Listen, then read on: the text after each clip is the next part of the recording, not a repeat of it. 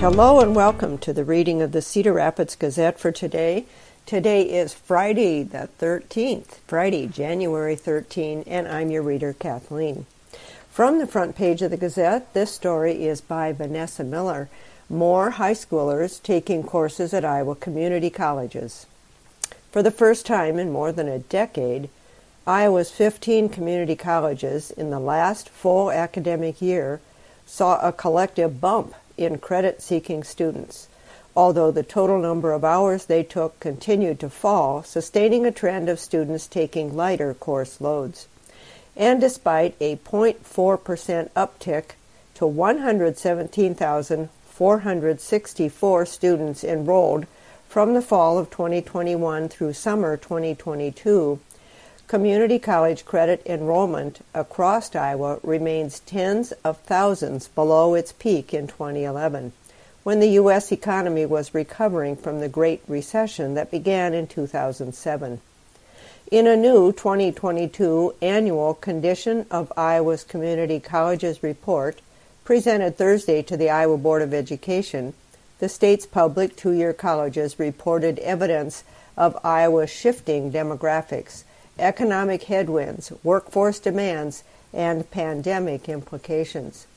The COVID-19 pandemic precluded face-to-face instruction for many educational institutions nationwide, according to the report, noting 76% of students nationally enrolled in some type of community college distance learning class 2 years ago in a 2020-21 academic year. The percentage was 68 in Iowa that year, a marked spike over 38% the year before.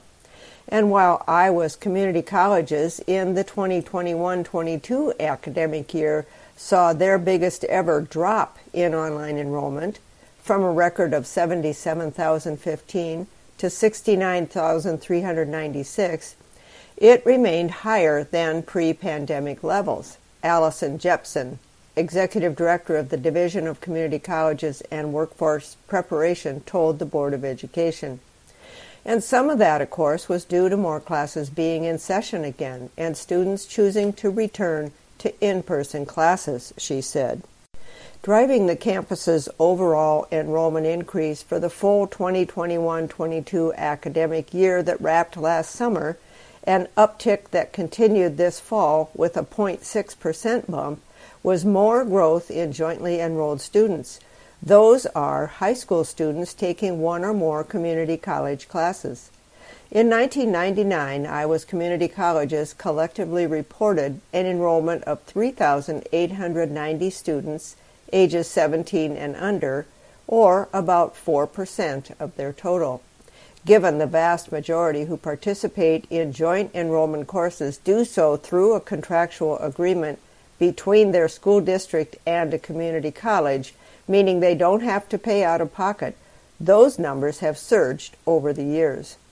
In the full 2021-22 academic year, 50,082 high school students enrolled in one or more community college classes, representing a 6% increase over the prior year and amounting to 43% of the campus's total combined enrollment.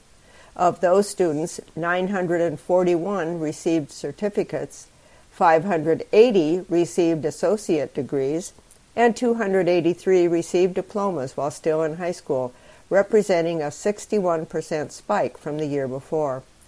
Iowa continues to lead the nation among the percentage of high school students who enroll in community college courses, according to the report, citing National Center of Education statistics data from 2019. The most recent available. It shows Iowa enrolling nearly 37% of 18 and younger students compared with 16% nationally. Iowa's community colleges in the most recent academic year also reported an increase in non-credit seeking students, something that hasn't happened since the Great Recession in 2008. The 151,294 students taking non-credit courses amounted to 7.3% increase from the prior year. That's a pretty exciting thing for us to see, Jeremy Varner, administration of the Iowa Division of Community Colleges, told the board. referencing dramatic losses over the years among that cohort, which had topped 300,000 in 2004. The majority of them are job training, Varner said. We're talking about training, certifying nurse assistants, truck drivers, welders, so seeing a rebound in that enrollment after a couple-year decline is a really exciting thing to see. Also noteworthy was the record minority enrollment, reaching 24.3% and representing the growing diversity of the state. As Iowa residents account for 89% of the combined community college enrollment. The guiding principles of the community colleges are open access, affordable education, economic growth, community support, and value to the state, Executive Officer Jepson said. But part of the access piece is tuition, which has continued to climb as state support has waned, according to the Community College Report. All 15 of Iowa's community colleges raised their prices for the current academic year, bumping up the average cost per credit hour from $199 last year to $206 this year, a 2.5% increase. Cedar Rapids-based Kirkwood Community College recorded the largest increase both in terms of dollars and percentage. Its cost per credit hour rose from $186 last year to $200 this year, $14, 7.5%. But including both tuition and fees, Kirkwood still remains among the lowest cost options, with Des Moines Area Community College charging the least at $178 per credit hour, and Northwest Iowa Community College charging the most at $222. Despite the rate hikes, Iowa's community colleges have seen an annual drop in tuition and fee revenue when adjusted for 2022 dollars. The adjusted tuition revenue fell to $290.5 million in 2022. That's down 17% from $350.8 million in 2018. Considering adjusted general aid from the state also has dropped from $237 million in 2018 to $217.8 million in 2022, the community college's collective revenue was down 8%. The dominant funding streams are state and tuition, Administrator Varner said. Given that the pandemic created new budgetary hardships for prospective students facing rising tuition, financial aid is increasingly important in making higher education accessible. Yet total aid distributed by Iowa's community colleges has dropped, largely due to declining federal aid, which fell from $264.8 million in 2018 to $214 million in 2022. The colleges themselves have picked up some of that slack, but not all of it. Affordability concerns certainly remain, he said. Turning to the Iowa Today page 2, Alburnett Schools search for a new superintendent. This story is by Grace King. The Alburnett Community School District is in search of a new leader after Danielle Trimble was named last month as the next superintendent of the Ballard Community School District in Huxley. Trimble, who has led Alburnett schools for over a decade, resigned effective June 30. She will start her new position at Ballard Schools July 1. In a December 16 letter to the Alburnett School Board, Trimble said she submitted her letter of resignation with mixed emotions. Alburnett has shaped me as a school leader, she wrote. It is with great pride in and admiration for the employees of this district that I say that this district is an educational leader in this area of the state. Earlier this week, the Alburnett School Board selected Grundmeyer Leader Services to lead a superintendent search. Trimble said she expects the process to take about 8 weeks. Trimble led the district in a successful $11.5 million bond issue passed by voters in March of 2020. As part of the bond, classrooms were remodeled for in industrial technology, family and consumer science, agriculture, and business programs. Other construction projects soon to be completed are a multi-purpose building with a full-size gym. The current gym in the original Alburnett School building is being remodeled to add 8 classrooms. An auditorium and new music rooms will be completed this spring. The referendum required 60% approval from voters in the district on 2 ballot questions. The first was for the project itself. That was approved by 65.7% of voters. The second ballot item was to allow the tax levy rate to exceed $2.70 per $1,000 of assessed taxable value, but not to exceed $4.05. That passed by 64.3% of voters. The school board also authorized use of the district's portion of an existing 1-cent sales tax for schools to add up to $3.4 million to the bond issue fund. This year, the K-12 school district grew from 100 students, much of which is attributed to open enrollment, bringing the student body up to about 820. The bond referendum created room for this growth, Trimble said.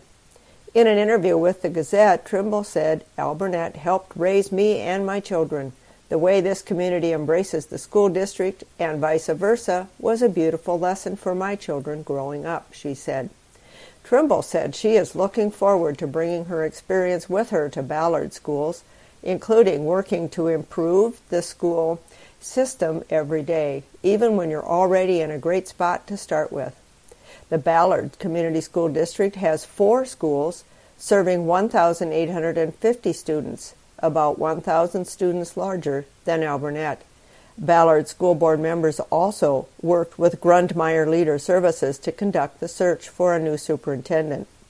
"I am so excited to begin working with the Ballard community employees, board members, and students," Trimble said in a news release from Ballard Schools. "I believe my experiences have prepared me well to serve the district, and I look forward to earning your trust each and every day we work together." Also in Iowa news from Central City, this story by Emily Anderson. A Central City woman was arrested Wednesday after she reportedly was caught on surveillance footage lighting her own restaurant on fire. She made a fraudulent insurance claim 2 days later, according to a criminal complaint. Heidi Renee Legal, 43, is charged with first-degree arson and insurance fraud. Both are felonies. Legal is the owner of the Stovehouse Restaurant at 2 Al Waterhouse Avenue, Central City. The Lynn County Sheriff's Office responded to a fire at the restaurant on Saturday at about 11:30 a.m. The Central City Fire Department, Coggin, Al Burnett, Centerpoint Ambulance Service, and Marion Fire Departments also responded, according to a news release from the Sheriff's Office. The Iowa Department of Public Safety and the State Fire Marshal's Division assisted the Lynn County Sheriff's Office with the investigation, which determined the fire was set intentionally. According to the criminal complaint, Legal was going through financial difficulties and owed the property owners 2 months of rent. She had reportedly been served eviction notices the day before the fire. Also in Iowa Today news, this Emily Anderson story. A Cedar Rapids man was arrested just after midnight Thursday after police responded to a report of a shooting at an apartment on the 1300 block of 3rd Avenue Southeast.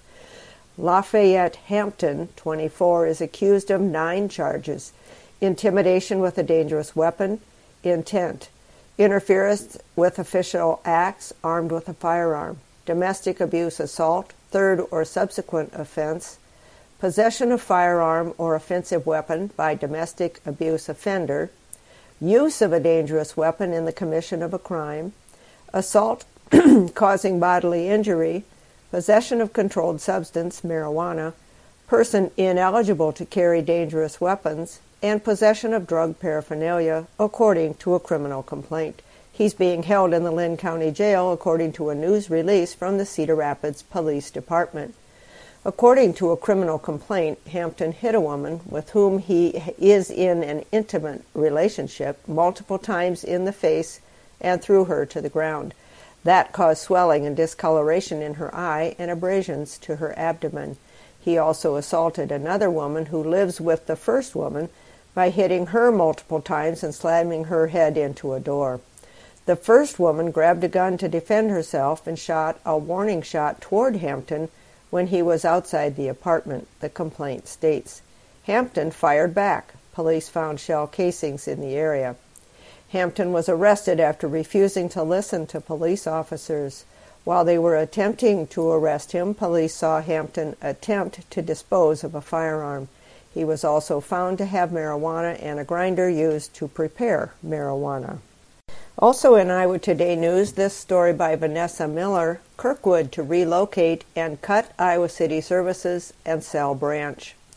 After warning faculty and staff last month of likely changes to its 32-year-old Iowa City campus, Kirkwood Community College confirmed Thursday it's moving most of its operations from that facility to its regional center in Coralville and then selling the branch campus. The Kirkwood Regional Center at the University of Iowa meets our needs as it has plenty of space, Kirkwood President Lori Sundberg said in a message to faculty and staff at the Cedar Rapids-based college about the changes coming later this year. Our research also indicates the site is more accessible to community overall, she said. Following a campus study and community survey, Kirkwood has decided to move both credit and non-credit courses to the regional center by fall, according to Sundberg, who said Kirkwood also is exploring possibly expanding its partnership with the Iowa City Community School District at the district's newly acquired ACT campus facility. That, she said, also makes good sense, as it allows us to maintain a presence in Iowa City in a more cost-effective manner with current enrollment levels. The new locations, as well as the cost savings, will allow us to focus more resources to give our students the support they need to succeed, she said. A recent Kirkwood assessment of its assets found if nothing changed over the next 24 years, the institution would spend nearly $40 million maintaining the 97,094 square foot Iowa City campus, which has a current classroom use rate under 40% and saw a 75% enrollment slide from 2016 to 2021. Given those drops, Sundberg said Kirkwood also will cut the number of sections offered to best meet the needs of current enrollment levels in Johnson County. In a news release, Kirkwood officials said research has shown students' needs are much different today than they have been in the past. In order to ensure higher student retention and completion rates, a shift toward a personalized student support approach has become a necessity for higher ed institutions. College officials expect this to be an ongoing need as students continue to arrive on campus with life changes that make pursuing an academic journey difficult. In her message, Sundberg acknowledged resource allocation is a balancing act. We face a challenge in figuring out how best to support today's students, both inside and outside the classroom, while also balancing our expenses and revenues, Sundberg said. This consolidation allows our institution to focus more of our resources on student support. Kirkwood expects to save about $400,000 annually by selling the Iowa City campus. From the start, we pledged to provide a transparent and timely process, and I've tried to keep everyone informed as we look at every possible angle that allows us to better serve our students and our district in a cost-effective manner, Sundberg wrote. I encourage everyone to work collaboratively as we embark on this move, and also ask each of you to consider ways that you personally can help to make it a success. Turning now to the Insight page, the Gazette's own editorial today is titled, Election Changes Make Sense. Secretary of State Paul Pate and county auditors from across Iowa are proposing common-sense election law changes providing uniform rules for recounts and expanding the amount of time Iowans have to receive and cast absentee ballots. We urge lawmakers to take action on these proposals. Pate is asking lawmakers to create a standard timeline for recounts across all 99 counties, while also setting uniform rules for recounting, reconciling, and reporting ballots. Pate also would expand the size of recount boards in larger counties with 5 members in counties with populations between 15 and 49,000, and 7 members in county populations of 50,000 or more. Currently, 3-member boards handle recounts. The highest profile example of the need for changes is the 2020 congressional race in the former 2nd District, which U.S. Representative Mariannette Miller Meeks eventually won by just 6 votes. The recount process in the district revealed a patchwork of county-by-county recount procedures. Voters and candidates deserve uniform rules to make sure recounts are accurate and fair. It should be a priority of both Democratic and Republican lawmakers to make this happen. Aside from Pate's proposal, the statewide Association of County Auditors is asking lawmakers to reconsider actions they took to shrink the early voting window in Iowa to 20 days.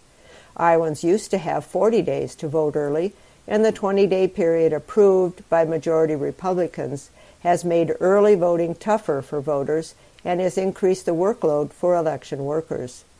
In the shorter window, voters who make a mistake on their absentee ballot request form have little time to correct the mistake and receive a ballot. Returning ballots by mail carries risk, given that all ballots must be in a county auditor's office by 8 p.m. on Election Day. Some voters have been thwarted by these rules. Votes cast by Iowans temporarily living out of state may not count. More than 370,000 Iowans voted absentee in 2022, down 30% from the number who voted early in 2018. Unlike Pate's proposal, the auditor's ideas are likely to meet resistance from Republicans who run the legislature. If the lawmakers won't widen the early voting window, auditors have requested they be allowed to send out requested ballots 5 days early to ease the workload and time crunch. This strikes us as a reasonable request, although election law changes have become politically charged in recent years. We urge lawmakers to listen to the Iowans who must run elections under these rules. Voters from all political parties will benefit. And again, that is the editorial from the Gazette. The guest column today is submitted by Rick Moyle, and the title, Oppose Using Public Dollars for Private Schools. The governor of Iowa must truly believe rural Iowans are dopes. She is tripling down on her attempt to privatize public education this session by running ads paid for by a super PAC in an attempt to convince rural Iowa that she has your child's back. Kim Reynolds has underfunded public education for years and now wants the taxpayer to help fund private schools. After keeping it under wraps for some time, she now believes she can push this scheme through for her for-profit cronies and campaign contributors. She's running around saying this is school choice. Iowa parents already have school choice. This is not school choice. A majority of Iowans believe that public money should not go to for-profit private schools. Since when did the governor care about what real Iowans want, though? Private schools decide who is accepted, and there are no oversight requirements for the public money that will go to them. You, the taxpayer, will have no say in what is done with your tax dollars that will be handed out for-profit private schools. Originally coming from a small town in Iowa, I have seen the consolidation of school districts, and it has been reported that this legislation will force more consolidation of public school districts in rural Iowa. Towns already struggling to keep hospitals, stores, dentists, and other essential needs face the loss of another strong pillar of their economy and identity. While she has been in Des Moines as lieutenant governor and governor, she has supported everything under the sun that takes away from working families and gives to big business. They are the same big businesses from which she receives many of her biggest campaign contributions. She has advocated, voted for, or signed legislation that has lowered taxes for the rich, stripped away workers' rights, lowered the minimum wage, gutted workers' compensation for those injured on the job, watered down unemployment benefits for those who lost jobs through no faults of their own, and backed a slew of other anti-blue-collar worker policies. Her policies have contributed to not only pushing some of the best and brightest teachers out of this state, but also skilled labor people. Governor Reynolds is so far out of touch from working Iowans that it is simply mind-blowing. Her policies have had a negative impact on rural Iowa for many years, as did her predecessor, Governor Terry Branstad. We watch rural Iowa die a slow, painful death, yet we still give elections to the likes of Kim Reynolds and her ilk by either not paying attention to their policies or simply just not voting because we gave up. Rural Iowa can no longer afford to vote based on sound bites and picking an R or D behind a name at the polls. If we allow it, this school voucher program will be one more nail in the coffin of rural Iowa. I urge you to contact your state representatives and let them know you are not willing to decimate rural Iowa any further. Public money does not belong in private, for-profit schools, period. And that's submitted by Rick Moyle, who is Executive Director of the Hawkeye Area Label Council, AFL-CIO. One community letter today is titled, Converting Emissions Helps Environment. For more than 15 years, Biothermal Energy, Inc. of Cedar Rapids has developed and patented a technology which uses landfill gas as the feedstock to produce ethanol. Landfill gas, known as LFG, is considered a greenhouse gas, so to produce ethanol with it benefits the environment by reducing these harmful gases, reduce the negative environmental impacts of landfills, and provides economic benefits to Iowa communities. In addition, the LFG to ethanol process generates an excess megawatt of utility power for net export to the grid. This new technology is a game changer for Iowa communities and Iowa farmers, since it is another source of feedstock to produce ethanol in Iowa. Preliminary economics indicate that the process is very profitable. For an LFG rate of about 1,200 standard cubic feet per minute, which is predominantly 50% carbon dioxide and 50% methane. BTE's technology will benefit Iowa.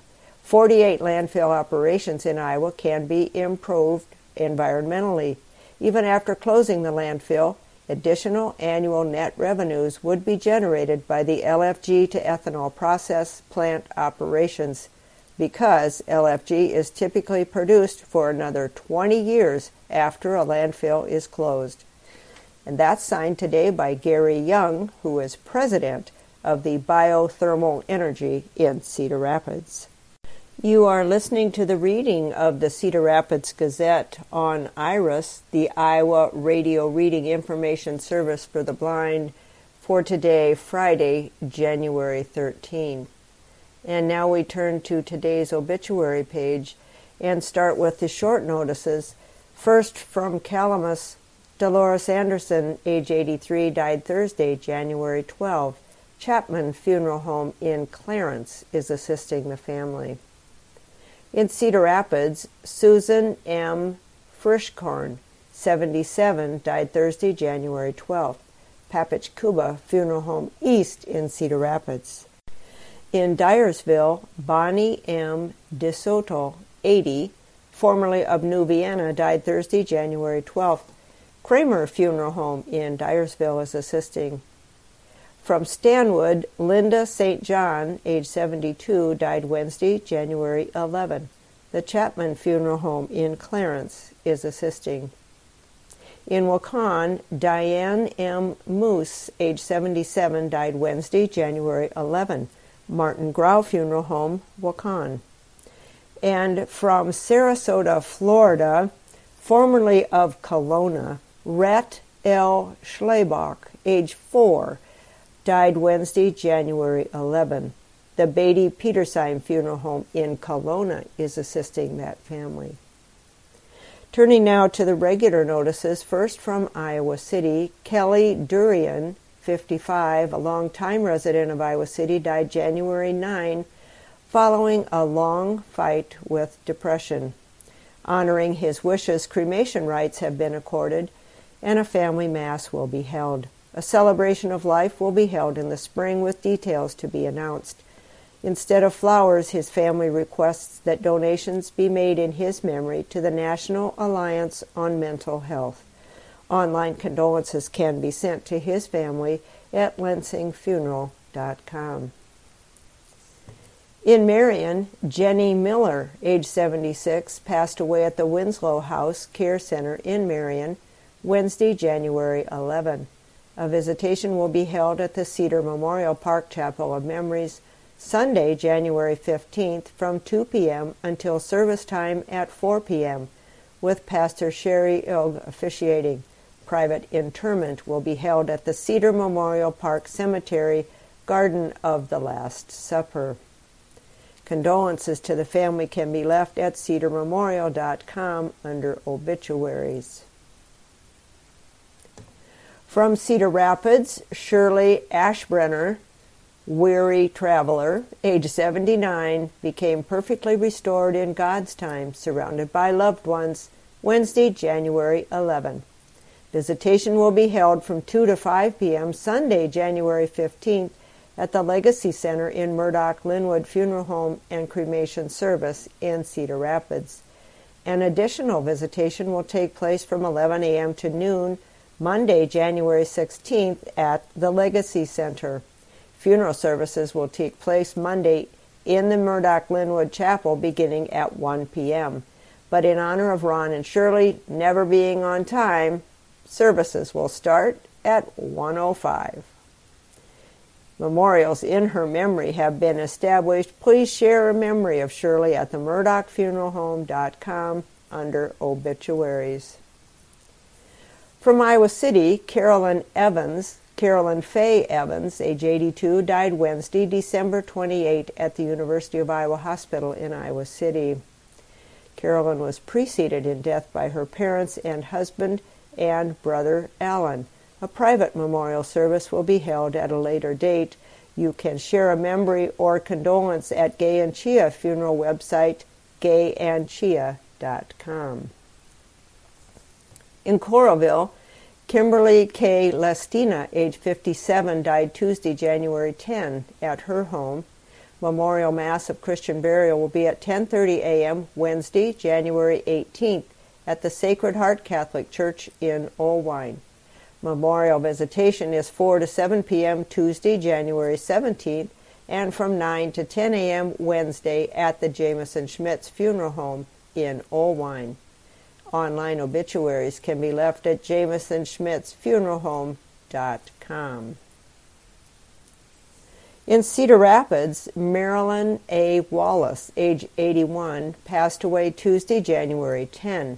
Visitation will take place from 5 to 7 p.m. Sunday, January 8, at Murdoch Linwood Funeral Home and Cremation Service. Funeral service will begin at 9 a.m. Monday, January 16th, at the funeral home, with Pastor Sherry Schwab officiating. Online condolences for Marilyn can be shared at murdochfuneralhome.com. And lastly, from Manchester, Mary Esther Carey Hutchcroft, age 99, formerly of Middletown, passed away Monday, January 9, at her daughter's home. Online condolences can be sent at the Leonard Muller Funeral Home, leonardmullerfh.com. Funeral service for Mary is at 1 p.m. Monday, January 16th, at the First Presbyterian Church in Manchester, with the Reverend Nathan Lamb officiating. Manchester visitation is from 11 a.m. to 1 p.m. Monday, January 16th, at the First Presbyterian Church in Manchester. Middletown visitation will be 11 a.m. to 1 p.m. Wednesday, January 18th, at Simple Gatherings, formerly the Middletown Presbyterian Church. That's located at 225 Main Street in Middletown, Iowa. Interment will be at the Middletown Cemetery. Turning now to the sports page, this girls' basketball story is by Jeff Linder. Decorah duo forms elite backcourt. Briar Dua and Yasmin Whitsett played on the same team last year, but they now agree They weren't really teammates. We didn't have the best chemistry, Dua said. We weren't on the same page. We fought against each other for points. Both wanted to be the alpha female. Instead of competing together, we were competing against each other, Whitsett said. We both wanted to be the best. If the Decorah Vikings were going to reach their true potential, things had to change. Sometime last summer, they did. Somebody called a truce. We needed to get this fixed, Dua said. It shouldn't be us against each other. So, through the off-season, they worked out together. Individual numbers became irrelevant. I can't think of the last time I looked at Varsity Bound, Dua said. Now, in Sapatico, Dua and Whitsett have become, arguably, the best girls basketball backcourt in the area, and the Vikings, ranked number 6 in Class 4A, are a threat to accomplish significant things between now and March. Decorah takes an 11-2 record into tonight's game at home against Charles City. We set our goals pretty high for this year, Coach Shannon Quandle said. We had an idea that we could be better and take advantage of what we've got. It was a matter of getting everybody rowing in the same direction. Quandle set a simple theme for the season: together. Everybody needed to understand that one or two people couldn't do it alone, she said. Everybody has a place and a purpose. Dua's purpose is as floor general. The 5'6" senior point guard, the Truman State signee, averages 17.4 points, 4.8 rebounds, and 3.6 assists per game. She has become a great leader, Quandle said. It seems she's always about 3 plays ahead of everybody else. Whitsett is a 5'7" junior wing who averages 22 points per game and shoots 45% from the three-point range. She's really shooting the lights out, really confident, Quandle said. She's one of the most competitive kids I've had. The Vikings' inside game consists of freshman Brooklyn Fromm and seniors Kylie O'Hara and Haley Ghostman, the latter of whom returned after missing the first half of the season with an ankle injury. 16 years have passed since Decorah's last undisputed NEIC championship. The 2006-07 season also marked their last state tournament appearance. But if those goals are on the table this season, and an elite backcourt can lead them together, this could be our year, Whitsett said, and we really want it. This Jeff Linder story is titled Kurt Carries Northland Past Regina 72-55. It's not as if Cameron Kurt's junior season has been filled with bricks. However, I'm down a couple percentage points from last year, she said. It was such a good feeling to see the ball go in tonight. From long range, that's all she saw. Kurt made all 7 of her three-point attempts and crossed the 1,000-point career threshold in the process as Class 1A, third-ranked North Lynn handled 2A, number 6, Iowa City Regina, 72-52 in a non-conference girls basketball showdown last night at North Lynn High School. The state's second most accurate shooting team at 48.8% coming in, North Lynn hit 30 of 49 from the field. We knew Regina had a good team, Lynx coach Brian Wheatley said, but we've been good about getting off to fast starts. We had another gear in tonight, especially in the first quarter. In boys basketball, this story by Jeff Johnson, Alburnett a threat even in a bigger class. There was potentially Appleton Parkersburg, Monticello, Dyersville-Beckman, MFL Marmac, and others on one hand, and North Lynn, Dunkerton, Bellevue, and Bellevue Marquette on the other. Either way, Alburnett's boys basketball team was going to have it difficult when it came to the postseason. I don't know. There are really good teams in both classes around here, Pirates coach Jeff Christofferson said. He has one of them. Alburnett goes into weekend games against Edco tonight and Cascade on Saturday with a 10-1 record and a number 7 ranking in 2A. The Pirates have been bumped up this season, one of the smallest 2A schools in the state.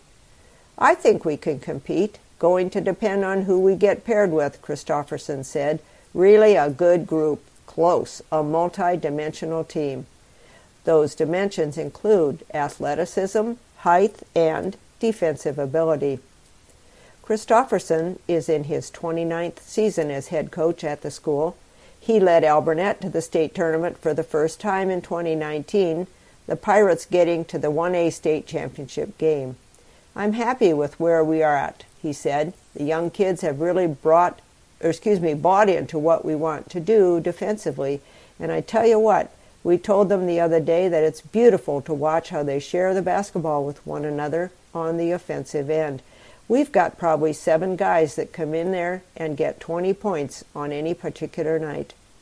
Alburnett graduated its leading scorer this last season, Andrew Osman, but Christofferson said he had an inkling this team would be successful. The annual Wells Fargo Advisors Shootout is Saturday at Coe College's Cohawk Arena. There are 7 games with Durant and Mediapolis kicking things off at 10:30, and Iowa City Liberty and Fairfield closing things out with their game at approximately 7:30. In between, Central City and Dunkerton play at noon. Belleville, Marquette, and Don Bosco play at 1:30. Cascade and Alburnett at 3. Linn-Mar and Cedar Rapids Prairie at 4:30, and Pleasant Valley and Ames play at 6. Turning now to the Living page, this article is called Simple Switch. Get healthy by swapping out processed carbs for high-quality carbs. For many people, figuring out the best diet for optimum health isn't easy, but studies show that almost anyone can lose weight and improve their health by making one simple change to their diet. The trick? Cut out processed carbs and replace them with high-quality carbs. These include fruit, vegetable, beans, lentils, quinoa, and other grains like brown rice, barley, farro, and steel-cut oats. According to a large and growing body of research, this one swap could help you lower your risk of cancer and type 2 diabetes, reduce your likelihood of dying from heart disease or a stroke, and help you shed pounds without counting calories. While it sounds simple, for many people it will be a big change. These high-quality carbs make up just 9% of all the calories that Americans consume. For most people, processed low-quality carbs are dietary staples. They make up 42% of all the calories that Americans consume. They include the packaged foods that dominate many supermarket shelves and household dinner table, like white bread, pastries, pasta, bagels, chips, crackers, and foods with added sugar, like breakfast cereals, flavored yogurts, desserts, juices, and soft drinks. What happens when you swap out processed carbs for high-quality carbs? Studies show that the fiber in these foods have multiple benefits. It promotes satiety, which helps you feel full. It nourishes the microbes that make up your gut microbiome, which can lower inflammation and protect against chronic diseases. And it improves your blood sugar count and your cholesterol level. A large meta-analysis in The Lancet examined the health benefits of eating different types of carbs. The analysis, based on data collected from 4,635 people in 58 chemical trials, showed that adults who ate the highest level of whole grains, vegetables, and other fiber-rich carbs had a 15 to 31% reduction in diabetes, colorectal cancer, and their risk of dying from stroke or heart disease compared to people who ate the lower amounts. They also lost more weight, despite not being able to eat less food or do more physical activity, said Andrew Reynolds, a nutrition epidemiologist at Otago Medical School and co-author of the research. Why are processed carbs so bad for you? On average, Americans eat 5 servings a day of foods with refined grains like white bread and pasta, and just 1 serving a day of foods that are whole grain, like brown rice and barley. In her research, Zhang found that Americans have been cutting back on their intake of sugary sodas and other foods with added sugar, thanks to growing public awareness about the damaging health effect of sugar. But at the same time, we've been eating more and more food with refined grains, in part because they are so ubiquitous. We're seeing an overall trend toward increased consumption of refined grains, Zhang said. With refined grains, we're missing our target. These foods have been stripped of their fiber, vitamins and minerals, and industrially converted into flour and sugar. Healthy carbs are those that haven't been highly processed and stripped of those natural fibers. If your goal is to lose weight and improve your metabolic health, you don't need to count calories. Just start by cutting the empty carbs from your diet. Here's how to do it. Cut the white foods: cereal, pastries, white bread, white pasta, juices, and sweetened beverages. Add healthy carbs: vegetables, whole grains, beans, and lentils. Add healthy fat and protein: nuts, seeds, avocado, eggs, poultry, yogurt, and seafood. Add healthy grains: whole wheat breads, beans, peas, lentils, legumes, quinoa, fruits, vegetables, and other unrefined carbs. Add higher quality nutrient-dense foods back into your diet. Look for foods with descriptors like minimally processed, seasonal, grass-fed, whole grain, and pasture-raised. It may be tough at first to cut back on some of your favorite refined carbs, but you won't feel as hungry if you replace them with fiber-rich carbs and healthy fats. In Latin American cuisine, red, black, and pinto beans are staples. In the Middle East, people have been using chickpeas and sesame seeds to make hummus and other dishes for centuries. In India, red and yellow lentils can be found in delicious dal, soups, and stews. And in the Mediterranean, many dishes incorporate things like fava beans, cannellini beans, and split peas. Americans eat a shockingly low number of beans, nuts, and seeds. We should eat more like these other cultures around the world.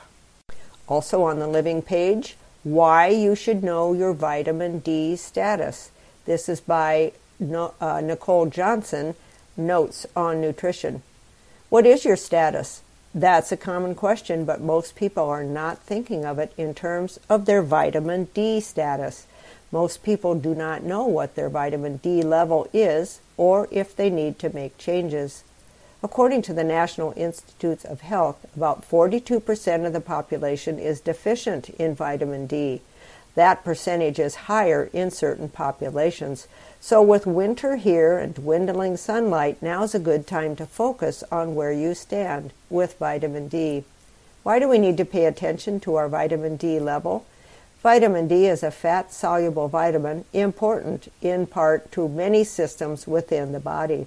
It is best known for being key in the absorption of calcium from the gut, which translates into stronger bones and teeth. Vitamin D also helps regulate bone density and muscle spasms by maintaining adequate amounts of calcium and phosphate in the bloodstream. And low vitamin D levels have been linked with bone density concerns in people of all ages. Vitamin D has many other roles within the body, including regulating processes associated with cell growth, neuromuscular and immune system support, and blood sugar control. It also can help reduce inflammation within the body. This month, Hy-Vee dietitians will be offering 1,000 free vitamin D screenings at more than 60 locations throughout our 8-state region. A simple finger stick is all you need to find out your vitamin D level. You can request your free vitamin D screening appointment by contacting your local dietitian. These screenings are sponsored by Vitamin Wellness. Vitamin Wellness is our personalized vitamin subscription program designed to help individuals continue to meet their health and wellness goals. You can take a free 5-minute quiz online at vitaminwellness.com for personalized recommendations from our team of dietitians. For more guidance on meeting your nutrition and wellness goals, you can schedule a free discovery session with your local Hy-Vee dietitian to learn more about different program options, including Healthy Habits Meal Plan and Begin program. And for a meal that will give you a good vitamin D boost, try making creamy salmon linguine for dinner tonight. and that creamy salmon linguine recipe is included in the article. Also in the living section, this article, which I may need to abbreviate in the interest of time, Dry January, are there really health benefits?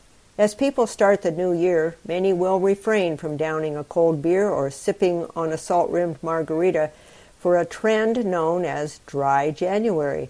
The concept is to abstain from alcohol for 31 days to begin the new year with a clean slate and better wellness. But in an era of juice cleanses and workout selfies, this publicly declared dedication to health has become controversial, with some naysayers questioning any long-term positive results if participants return to their original drinking habits after January is over. There is a health benefit, no question, said Dr. Mark Lamet, gastroenterologist, hepatologist with the Center for Gastrointestinal Disorders in Hollywood, Florida. You are not exposing yourself to a toxin for a month, but more than anything, it's a psychological gateway to cutting back on alcohol. Without drinking in January, it's likely that you'll achieve a deeper sleep that leaves you more well-rested, stay better hydrated, reduce acid reflux, lose weight, lower your blood sugar, and rest your liver. Just don't expect too much too soon. If you've been drinking for 10 years, is 1 month going to make a difference? Probably not, Lamet said. Hopefully 1 month will lead to 2 or 6, and that will allow your liver to go back to normal function. It's a kickstart.